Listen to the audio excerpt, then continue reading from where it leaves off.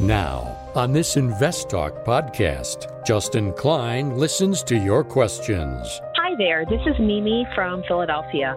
I had a question about PE ratios. You speak of PE ratios when you are talking about the value of a stock. And provides unbiased answers. All right, great call. And I want to broaden this out and look at ratios in general. Invest Talk.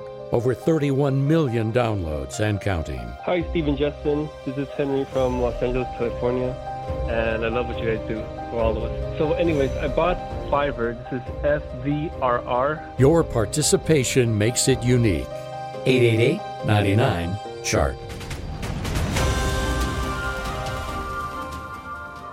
This podcast is produced by KPP Financial. Steve Peasley, President.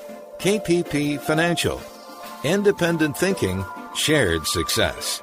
And now today's podcast. Good afternoon, everybody, and welcome to Invest Talk. This is our Wednesday, May 12th, 2021 edition of Invest Talk. I appreciate you all tuning in this hour, and we're going to unpack a lot. It was a wild day in the markets, definitely a lot of red, and for your new investors, this is a market. This is what markets do. They go up as well as go down, and you have to be prepared for the type of volatility that we're seeing because this is not atypical. This is very typical of what normal markets do. And that's why you have to be prepared and act accordingly and prepare your portfolio. Know that this is a new regime of higher interest rates, lower dollar, different types of companies that work. Typically boring companies. Not the boring company, but boring companies. Okay? And while pretty much most stocks were down today, it definitely is a time where there's transition. And I am here to help you with that transition. And we are operating on this show just like every weekday with the mission statement of independent thinking and shared success. So I'm not Kramer. I'm not pounding buttons. I'm not blowing whistles. I'm just giving you the facts as I see them, no matter what I'm talking about, whether that is an individual stock, a sector, a particular strategy, whatever it is, I'm here to present it without bias. And I'm Justin Klein, and of course I encourage you to contact us with your finance and investment questions. And when you do that, you should get to shape the show to your liking. So I encourage you to interact with me now during our live stream program, 4 to 5 Pacific time, or you can leave a message after hours on our Invest Talk voice bank. Either way, that number changes, 888-99-CHART. And let's get to our first listener question now. Hi, Steve and Justin. This is Henry from Los Angeles, California. I love the show. I'm a big-time listener, and I love what you guys do for all of us. So anyways, I bought Fiverr. This is FVRR. When it was, I think it's still overvalued, but I bought them at $285, and right now the price is at $183. So my question is, what do you do in this type of situation? Do you accept losses and try to move on from this type of company, or do you try to break even or just wait for it to pull back? I'm a fairly new investor, so I'm just trying to see how I can, what I can do in this type of situation. Thank you very much, and I'll wait for your response in the podcast. Thank you. Well, you're making what it sounds like is one of the biggest mistakes that new investors make, which is they try to break even. You're down, you're like, I just need to get back to even. This is charting 101, and that's why when things get back up to certain volume levels, and there's a lot of complexities in that, but it's the natural instinct to try to break even. And what you see here is you bought an overvalued company. You just said it. It's down, from its high? Let's take a look here. From its 52-week high, it's already down 50% from its 52-week high, and probably down 30-40% from where you bought it. And you just said it's still overvalued. It means you bought an overvalued company. Company still, after going down 50%, is trading at 26 times enterprise value to revenue. We know whenever anything gets over 20 times enterprise value to revenue, its odds of you making money in the long term on that are extremely low. And they're bad at 10 times And right now it's at 26. What that tells you is this has a lot more room to go down. Sell it. Take your losses. Part of investing is taking losses, especially when you are looking at an environment that is not kind to the type of company that you're looking at, or that you own, excuse me. This is mid to late 2001. We've already hit the peak in the story stocks, in the ARK investments of the world, the Teslas of the world, the Zooms of the world, the Pelotons of the world. Those are some of the big names. There's a lot of smaller names as well that are just trading at egregious valuations, similar to where we were with a lot of names back in 2000. Now, it doesn't mean all those names go bankrupt or they go away. Many of those names survived, but a lot of them still are not back to where they were back in 2000. Cisco's an example.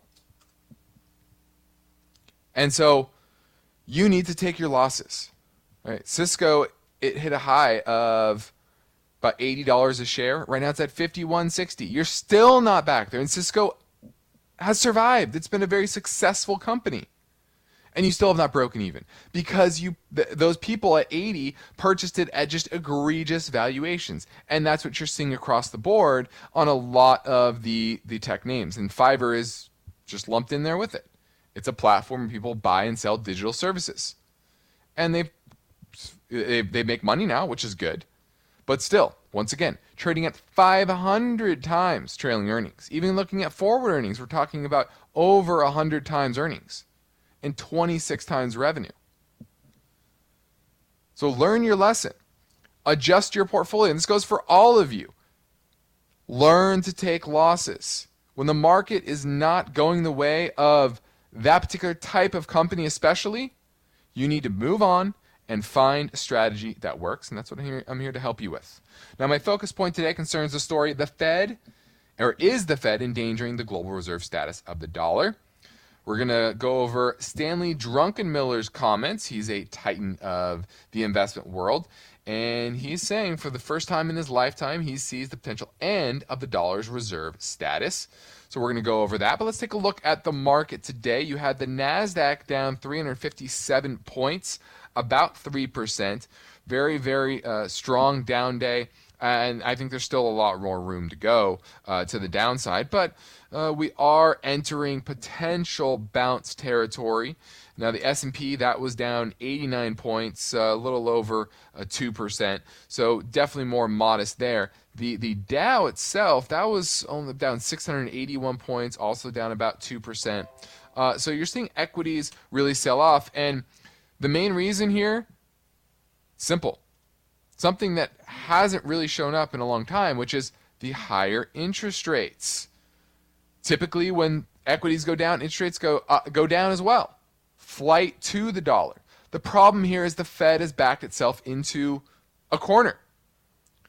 Interest rates are going up because inflation is going up. Why is inflation going up? It's because the Fed, along with Congress, are decimating the value of the dollar.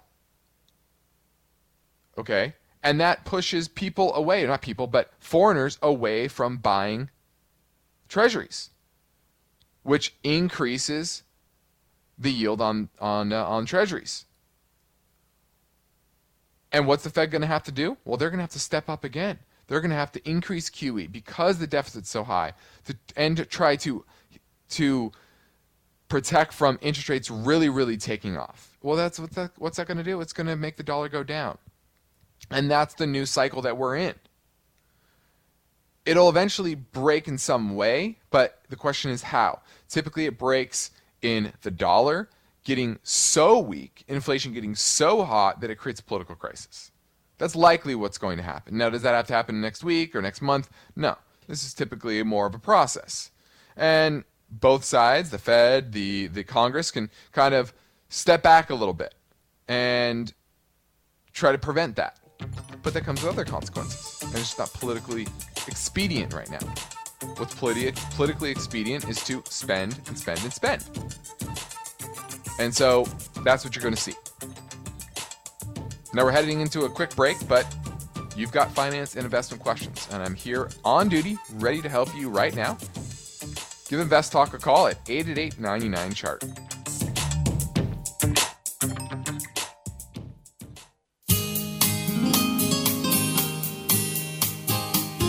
Steve and Justin have recorded a special bonus podcast.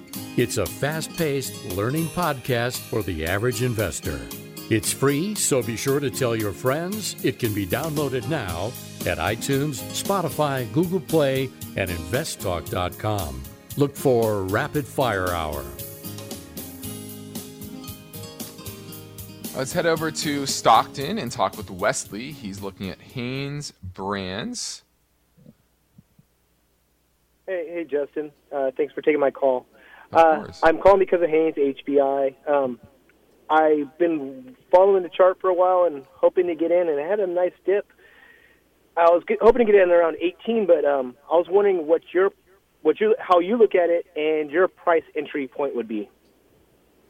Well, it is getting to some decent support here, and you're entering a support zone between about 1775 and call it 1850. Right now you're at 1876. So I do think it is into some support, and it's a value play, and value stocks are doing better than average. And this is also in some ways a reopening play because most of Hanes Brands products, which include Hanes obviously, Champion, Playtex, Bali, and Bonds, those are their main brands of athletic apparel and underwear and basics.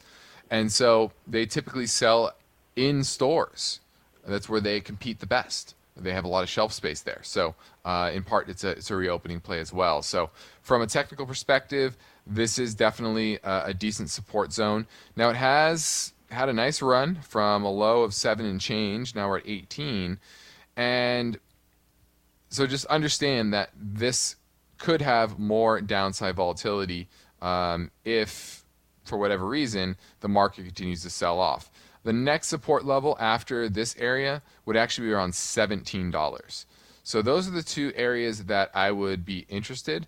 I would probably start some of my position if I'm looking to get into it around this area and put the rest on if it gets down to 17. Thanks for the call. Awesome. Thank you. Now, my focus point today concerns the story the Fed is endangering the global reserve status of the dollar. And this comes from Stanley Druckenmiller. He's, like I said at the top of the show, a titan in the investment world. And he says that the Federal Reserve's policies aimed at keeping markets and the economy afloat could end up threatening the long-term health of the U.S. dollar. And this was on CNBC, I believe, and he basically said what I've been saying for a while, which is the Fed is enabling and monetizing the debt. They're enabling Congress to spend really whatever they want. And historically, both parties are terrible when it comes to spending. The deficit goes up under both parties. Republicans typically at least speak a lot more about fiscal responsibility and fiscal conservatism. But the reality is that both parties have kind of gotten us here from passing more stimulus as well as historically passing more entitlements. For example, the Medicare Prescription Drug Act which was passed in, I believe, 2002-3 under Bush. And now you're in the heart of not only a massive stimulus plan, but baby boomers retiring in droves, partly because of the pandemic, but also partly because they're just getting older. And the majority of baby boomers are now over the age of 65. And all those people are collecting Social Security as well as Medicare benefits.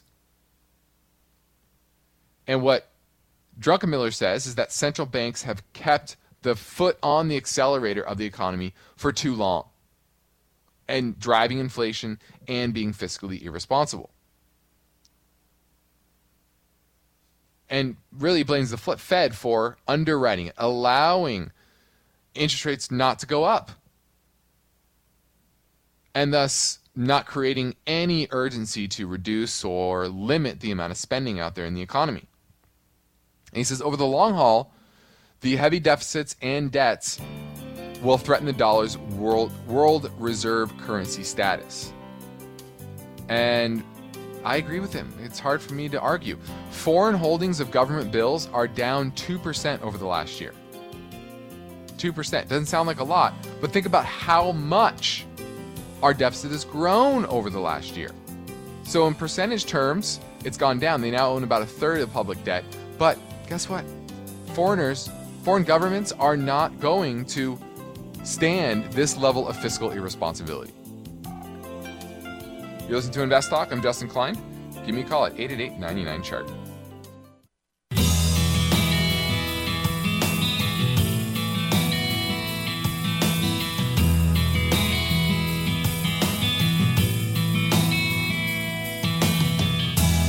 The markets react to uncertainty.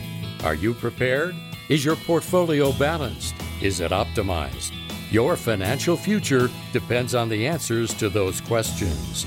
Justin Klein is here now and ready to talk with you. Call Invest Talk, 888-99-CHART. Let's go talk with Rahud in Canada. He's looking at FIDI, which looks to be the Fidelity International High Dividend ETF. Do you own it or looking to buy it? I'm looking to buy it.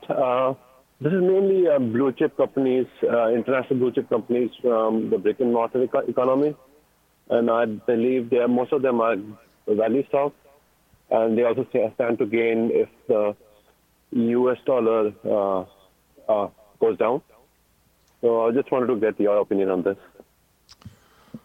Well, you're definitely going to get a tailwind if the dollar continues to go down, because most of these companies are foreign and their revenues are domiciled, they're derived, from in foreign currencies. And so if those currencies appreciate against the dollar, that typically helps.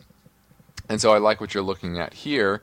They are relatively big blue chip names. Now the fund is heavily weighted towards the financial services industry, about 28% in financial services, which can be an issue. A lot of foreign banks are not the best run, I will say that. So that worries me a bit. But it is fairly spread out, not a lot in consumer defensive or technology or basic materials. And that's really my biggest gripe here, is that only 2% of the fund is in basic materials. I need that to be double digits for me to get excited in this market. But overall, it's a pretty good fund. And your dividend yield, I'm always weary that everyone's chasing dividend yield, although this one isn't that high. It's only about 2.5%. So the expense ratio is 0.39, which is about average for an ETF. So overall, pretty good. I like that I like the type of exposure you're looking at, tilted towards the value side, which most dividend strategies are, as well as foreign stocks. So great area, solid but not amazing vehicle to invest. Thanks for the call. Now let's grab another caller question now. This one came in earlier at 888-99-CHART. Hi there. This is Mimi from Philadelphia. I had a question about PE ratios. You speak of PE ratios when you are talking about the value of a stock.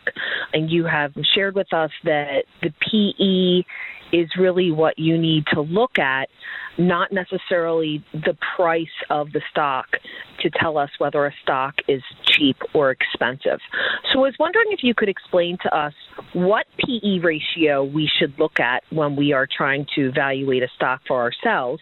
I noticed that there's a couple of different PE ratios, and what average are we comparing it to? So, for example, there's the trailing 12-month PE ratio.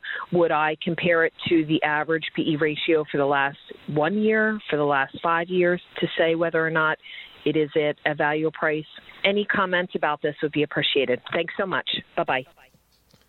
All right, great call. And I want to broaden this out and look at ratios in general, because PE, while it's the most talked about and easiest for most people to understand, right? The price, which most people look at think of the price as the price is trading at. What really it's trying to get at is what is the market cap, okay? And then earnings, which is the amount of earnings the company makes, and that's how you create that P ratio, either market cap divided by net earnings or current price divided by earnings per share. It all should come out the same number.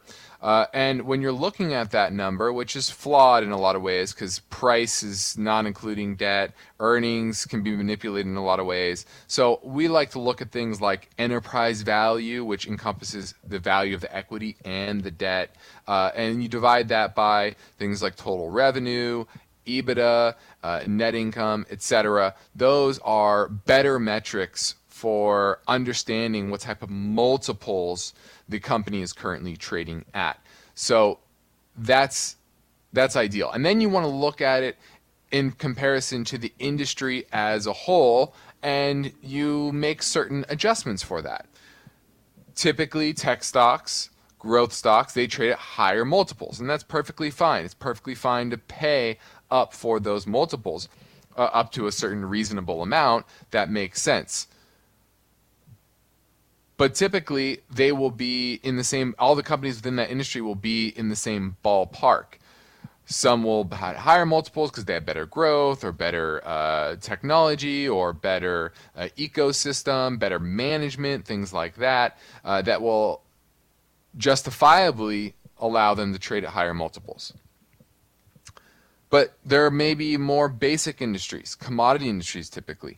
They trade at low multiples. So you can't look at a commodity company and say it's trading at 5 times enterprise value to EBITDA and compare that to a software company that might be trading at 18 times enterprise value to EBITDA. You're comparing apples to kangaroos, really. They're very, very different type of companies and very, very different valuation metrics. And so I encourage you to go deeper than P/E ratio. That's what a lot of people talk about, but I think it's a tired and a ratio that doesn't really give you a good picture of what the true multiple the company is trading at. So I hope that helped. There's a lot more I can unpack, but hopefully that helped. Now, your participation is important in this show, and we're taking your calls live at 888-99-CHART.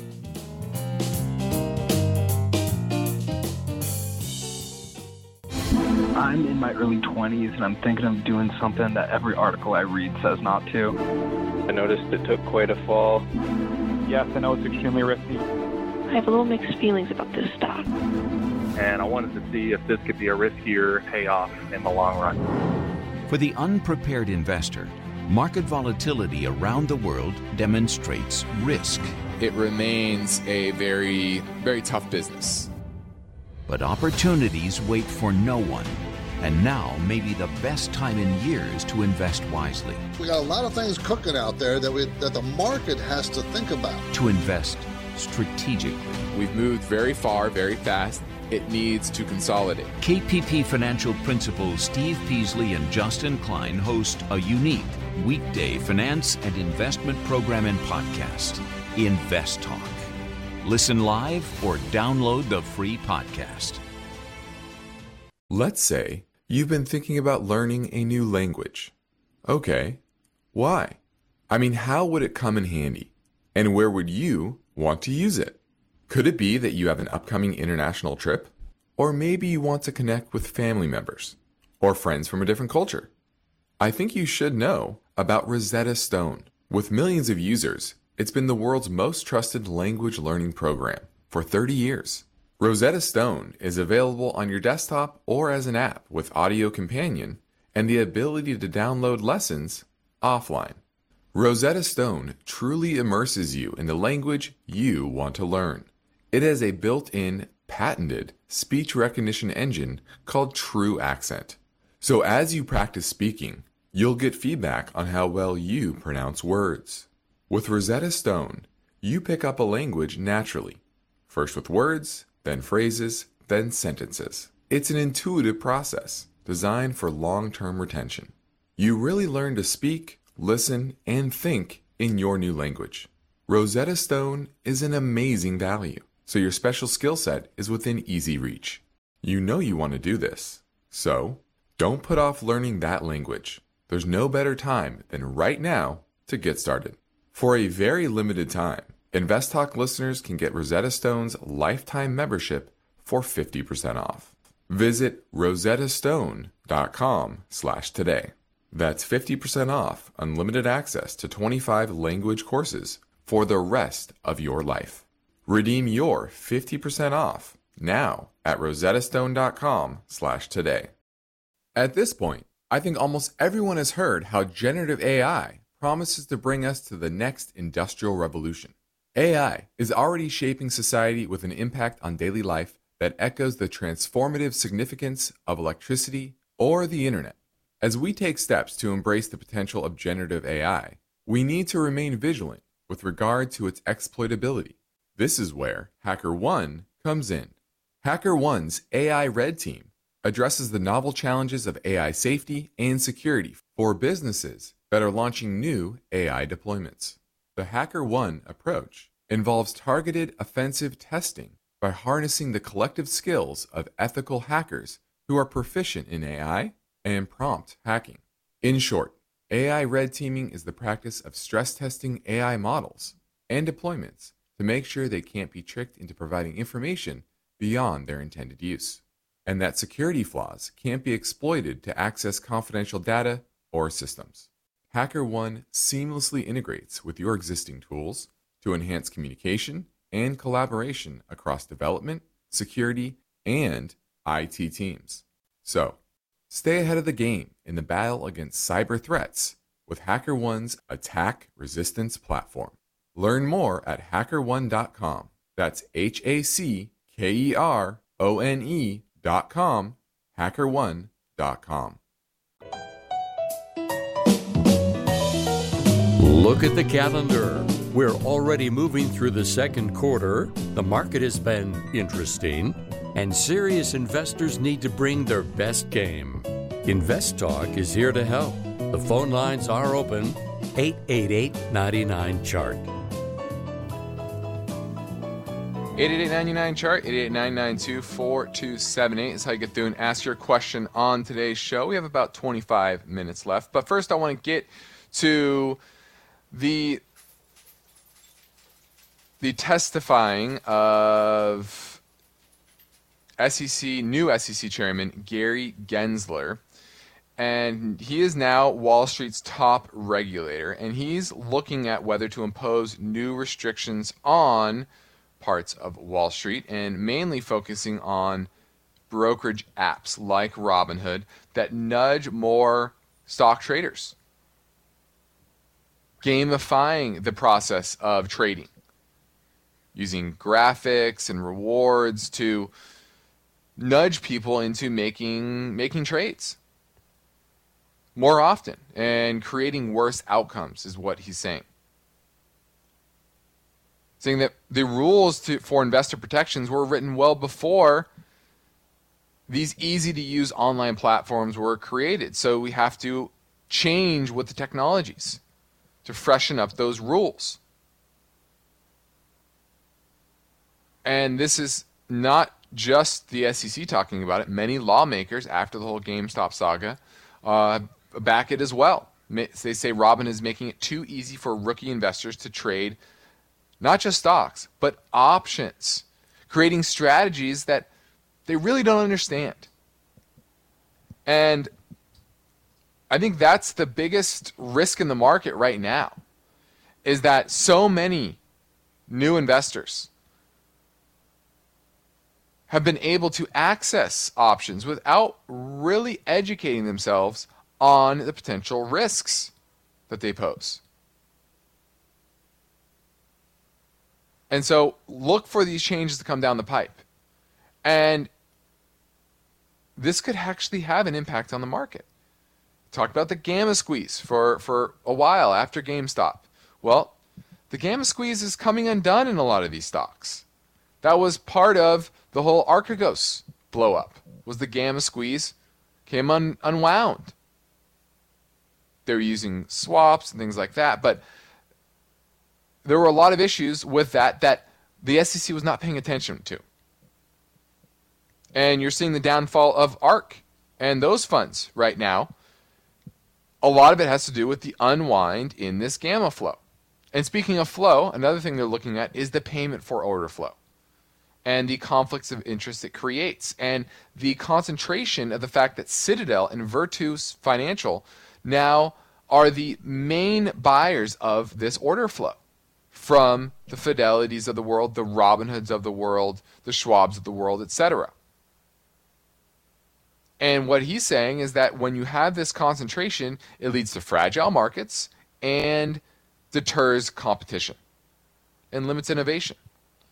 And so I think this is going to gain steam, especially as there's not a whole lot for Congress to talk about right now after the stimulus bill is passed, and they're talking about the infrastructure bill, but that's going to take some time. But they can act on this, and I think they will act on it relatively soon, so it'll be interesting to see how the industry evolves and adjusts. Now, as I've told you, we get Invest Talk questions from across America and around the world. So here comes a question from a listener in Canada. Hey, Steve and Justin. This is Siddharth Said calling from Canada. I have a question regarding VWAGY Volkswagen. It's been quite steady and holding for quite some time. I just like to add some more portion to my current position. But before that, I would like to understand all the other dynamics and numbers that probably help me to make these decisions. If you could give me your opinion and honest feedback. Thank you so much. I will listen your answer on the upcoming podcast. Thank you so much. Bye. All right, looking at Volkswagen, and this is, to me, the car company that has the best chance to come out as the leader in electric vehicles 5 to 10 years from now. Why? Well, first off, they are a supremely good manufacturer of vehicles. From Volkswagen to Audi to Porsche to many other names that are brands that are well made out of Germany. And Germany has a long history of strong manufacturing. And they already have tons of great electric models, from the Porsche Taycan to their Audi e-tron lineup. In fact, my next car will probably be the e-tron GT. And so they definitely have the leg up because of that manufacturing prowess. And the automobile industry historically is very competitive. And I think this will be no different. Electrification of vehicles will be no different. It's still going to be a place where consumers have a lot of different choices. And thus, it's a competitive marketplace. That's just economics. And their technology is maybe not quite as strong as Tesla yet, but in some areas, I think it is better. And they're gaining ground quickly. And so you kind of got a surge in Volkswagen shares, this was a month ago or so? Let me take a look here. And it's come back down from a high of 48 and change. Now we're at 30, but that was kind of a rush in. I'll tell you what I own. I actually own Porsche. There's actually a Porsche equity that you can buy, and they own shares of Volkswagen. And in fact, you actually get a 30% discount by owning Porsche over Volkswagen. Little hint there. So I actually like Porsche equity more. Let's go to Joe in Alameda and looking at MED, which is Medifast. Hey, Justin, thanks for taking my call. Back in November, I decided to invest in the company Medifast. I noticed that a lot of my friends were complaining about gaining weight and stuff like that. It got me thinking maybe there's some opportunity in that space. And there definitely was. I mean, the stock has doubled. So my question is kind of twofold. One, I'm doing really good on this position. And two, I feel like it's an opportunity going forward. Stock has pulled back today with the broad market, and curious what you think about this company, the space, and the fundamentals. That look pretty good, but I think that I might want to add more on the pullback. But like I said, it's gone up dramatically. So I'm curious to know what you think. Yeah, I think this is a good name to be adding on a pullback. Historically, it's very profitable. Return on assets of 47% trailing 12 months, and that's been growing. So they have clear scale with their business. Net margins back in 2012 are 4%. Now it's 11%.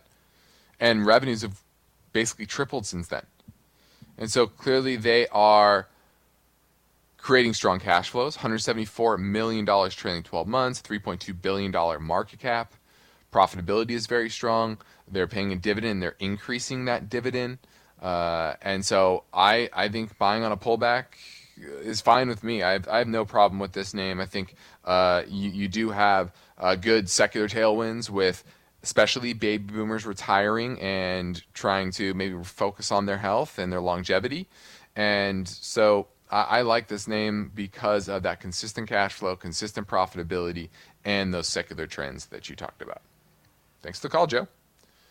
Now, we are already into the month of May. June is just around the corner. Summer is almost here. Is that crazy? And I think it's worth taking a minute to make you aware of some of the benefits of working with myself and Steve Peasley at our KPP financial offices in Irvine, California. What we do there is we help people more directly. We obviously help you on Invest Talk. That's what we want to do. And we want to help you try to figure out how to do it on your own. But I'll be frank here. I know that a good amount of you are not going to be able to garner the data, the discipline, and the time to do this well on your own.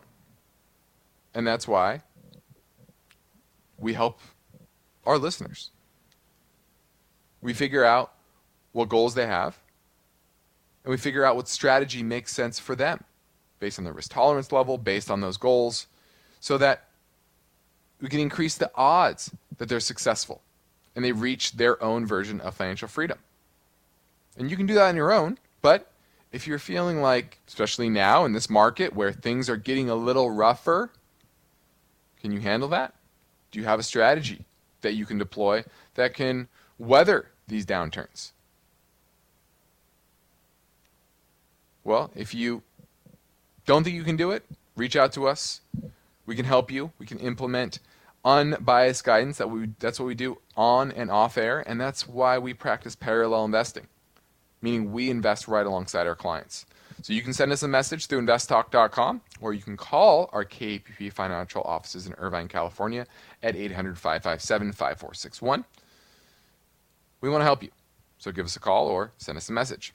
Next up, we will play a voice bank question that came in earlier from Baltimore, asking about Costco. Hang on, that's next in 1 minute. There is good news for loyal Invest Talk listeners, their friends, and families. Steve and Justin have recorded a special bonus podcast. Been listening for a while and have got some great advice. This free podcast is available for download anytime. Typically, each day and night, the Invest Talk call center receives more voicemail questions than Steve and Justin can fit into a live show format. Hi guys, big fan of the show. So in the bonus program, caller questions will be played back from our voice bank and answered with brief, unbiased, and helpful responses. I think for like the next 10 years, commodities are going to be doing very well. If it's in the money, you probably just want to sell it. It's a fast-paced learning podcast for the average investor. Absolutely love your show. It's free, so be sure to tell your friends. It can be downloaded now at iTunes, Spotify, Google Play, and investtalk.com. Look for Rapid Fire Hour. Hey, Steve and Justin. This is Matt from Baltimore. First off, thanks for all the advice that you guys give and putting out the podcast. I'm calling about Costco, ticker COST. I bought it for an account for my mother around $382, and it's finally back up to my cost basis. I'm wondering if I should sell and maybe get back in if it drops lower, or do you think I should just hold it? I'm looking for a long-term dividend provider, so I'll listen to the podcast for your answer. Thanks.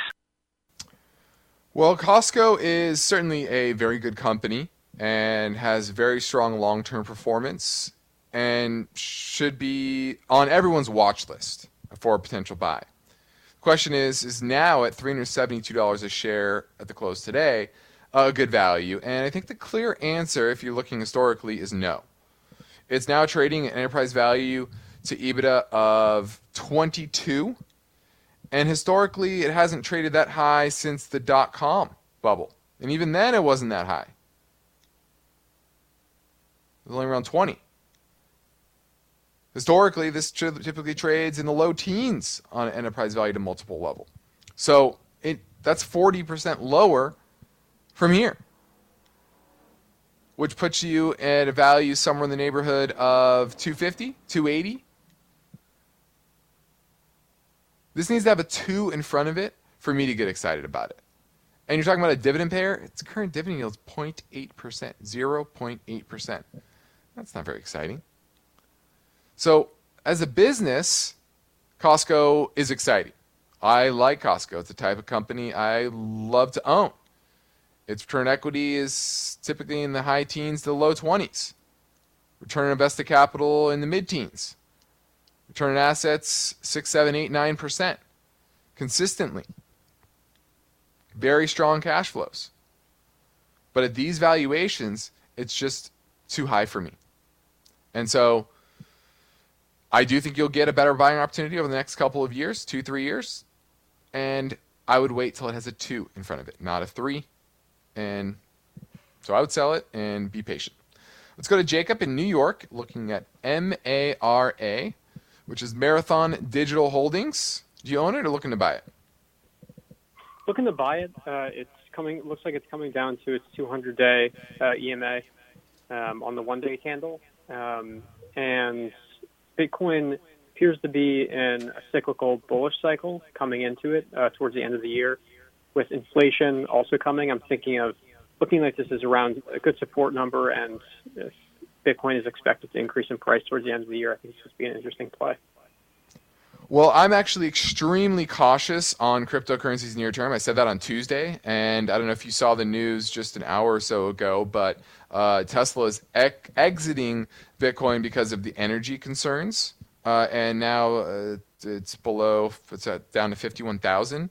And I actually think by the time 4th of July comes around, Bitcoin will have a 3 and possibly a 2 in front of it. And that will feed into this type of company like Mara, because they do, I believe, Bitcoin mining, correct? Yes.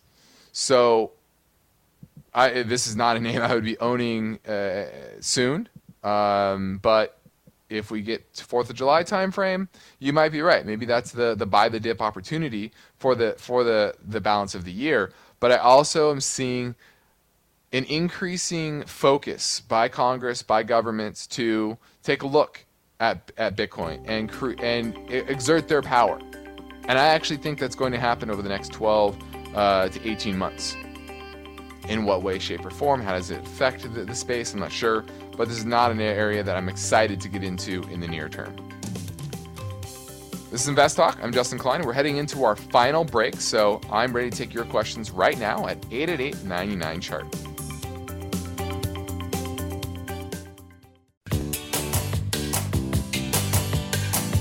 This is Invest Talk. Is your portfolio balanced? Is it optimized? Is it delivering the types of gains you want and need to achieve financial freedom? Well, turn up the volume because there are many questions that deserve unbiased answers. And Justin Klein is here now, ready to take your calls live. 888-99-CHART.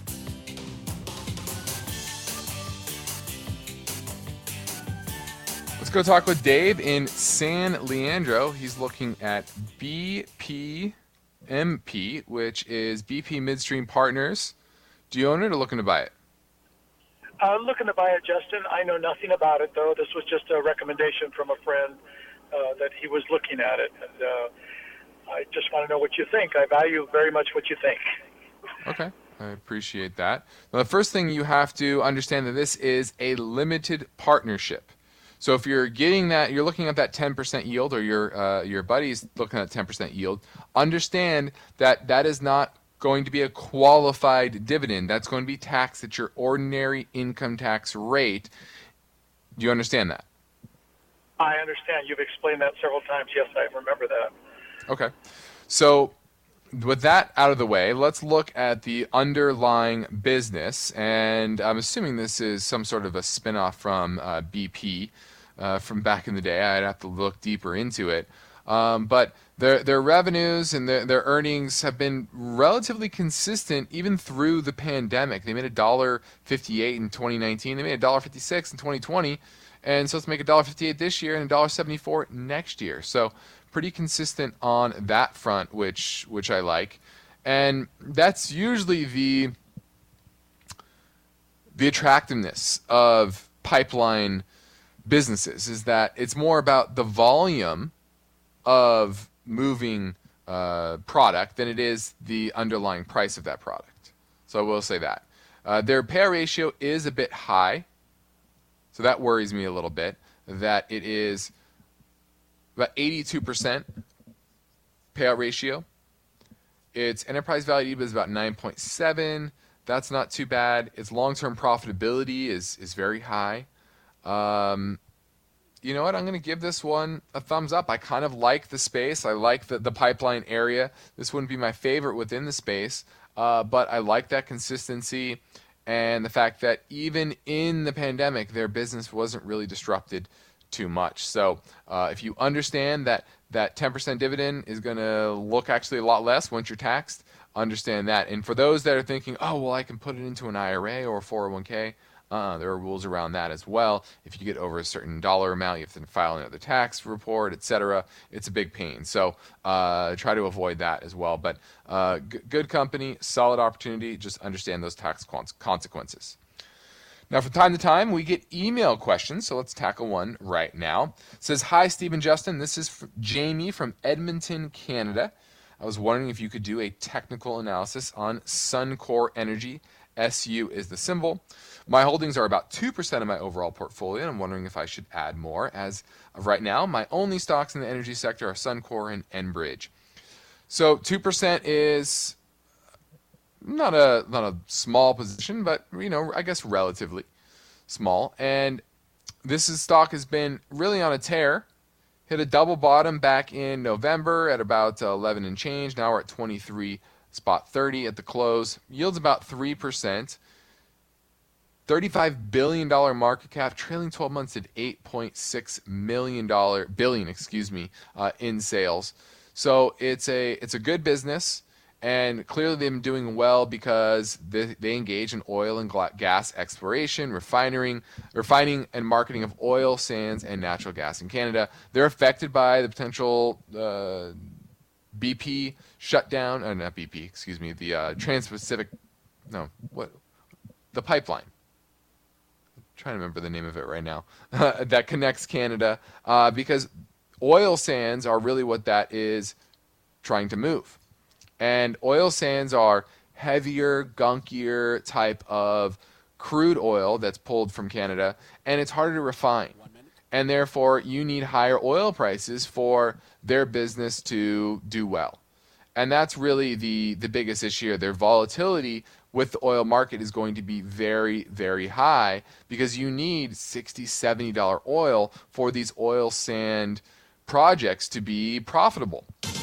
And so that's really the worry here, is it's going to be much more volatile than the overall energy market. But I am relatively bullish on the energy market in the short and medium term. So I would add to it, but as we get towards maybe $75, $80 a barrel, I would be reducing my position and trying to maybe bring that back down to 2%. But around 60, I still think there's upside for the oil patch. I'm Justin Klein. This completes another Invest Talk program. Steve Peasley and I thank you for listening, and we encourage you to tell your friends and family about our free podcast downloads. You can get free downloads anytime at iTunes, Spotify, or Google Play. as always, investtalk.com as well. Be sure to rate and review. You can browse by podcast topic. You can look at 401ks, real estate, treasury yields, growth stocks, etc. That might help your friends and family as well. Try to find an episode that might appeal to them. Independent thinking, shared success. This is Invest Talk. Good night.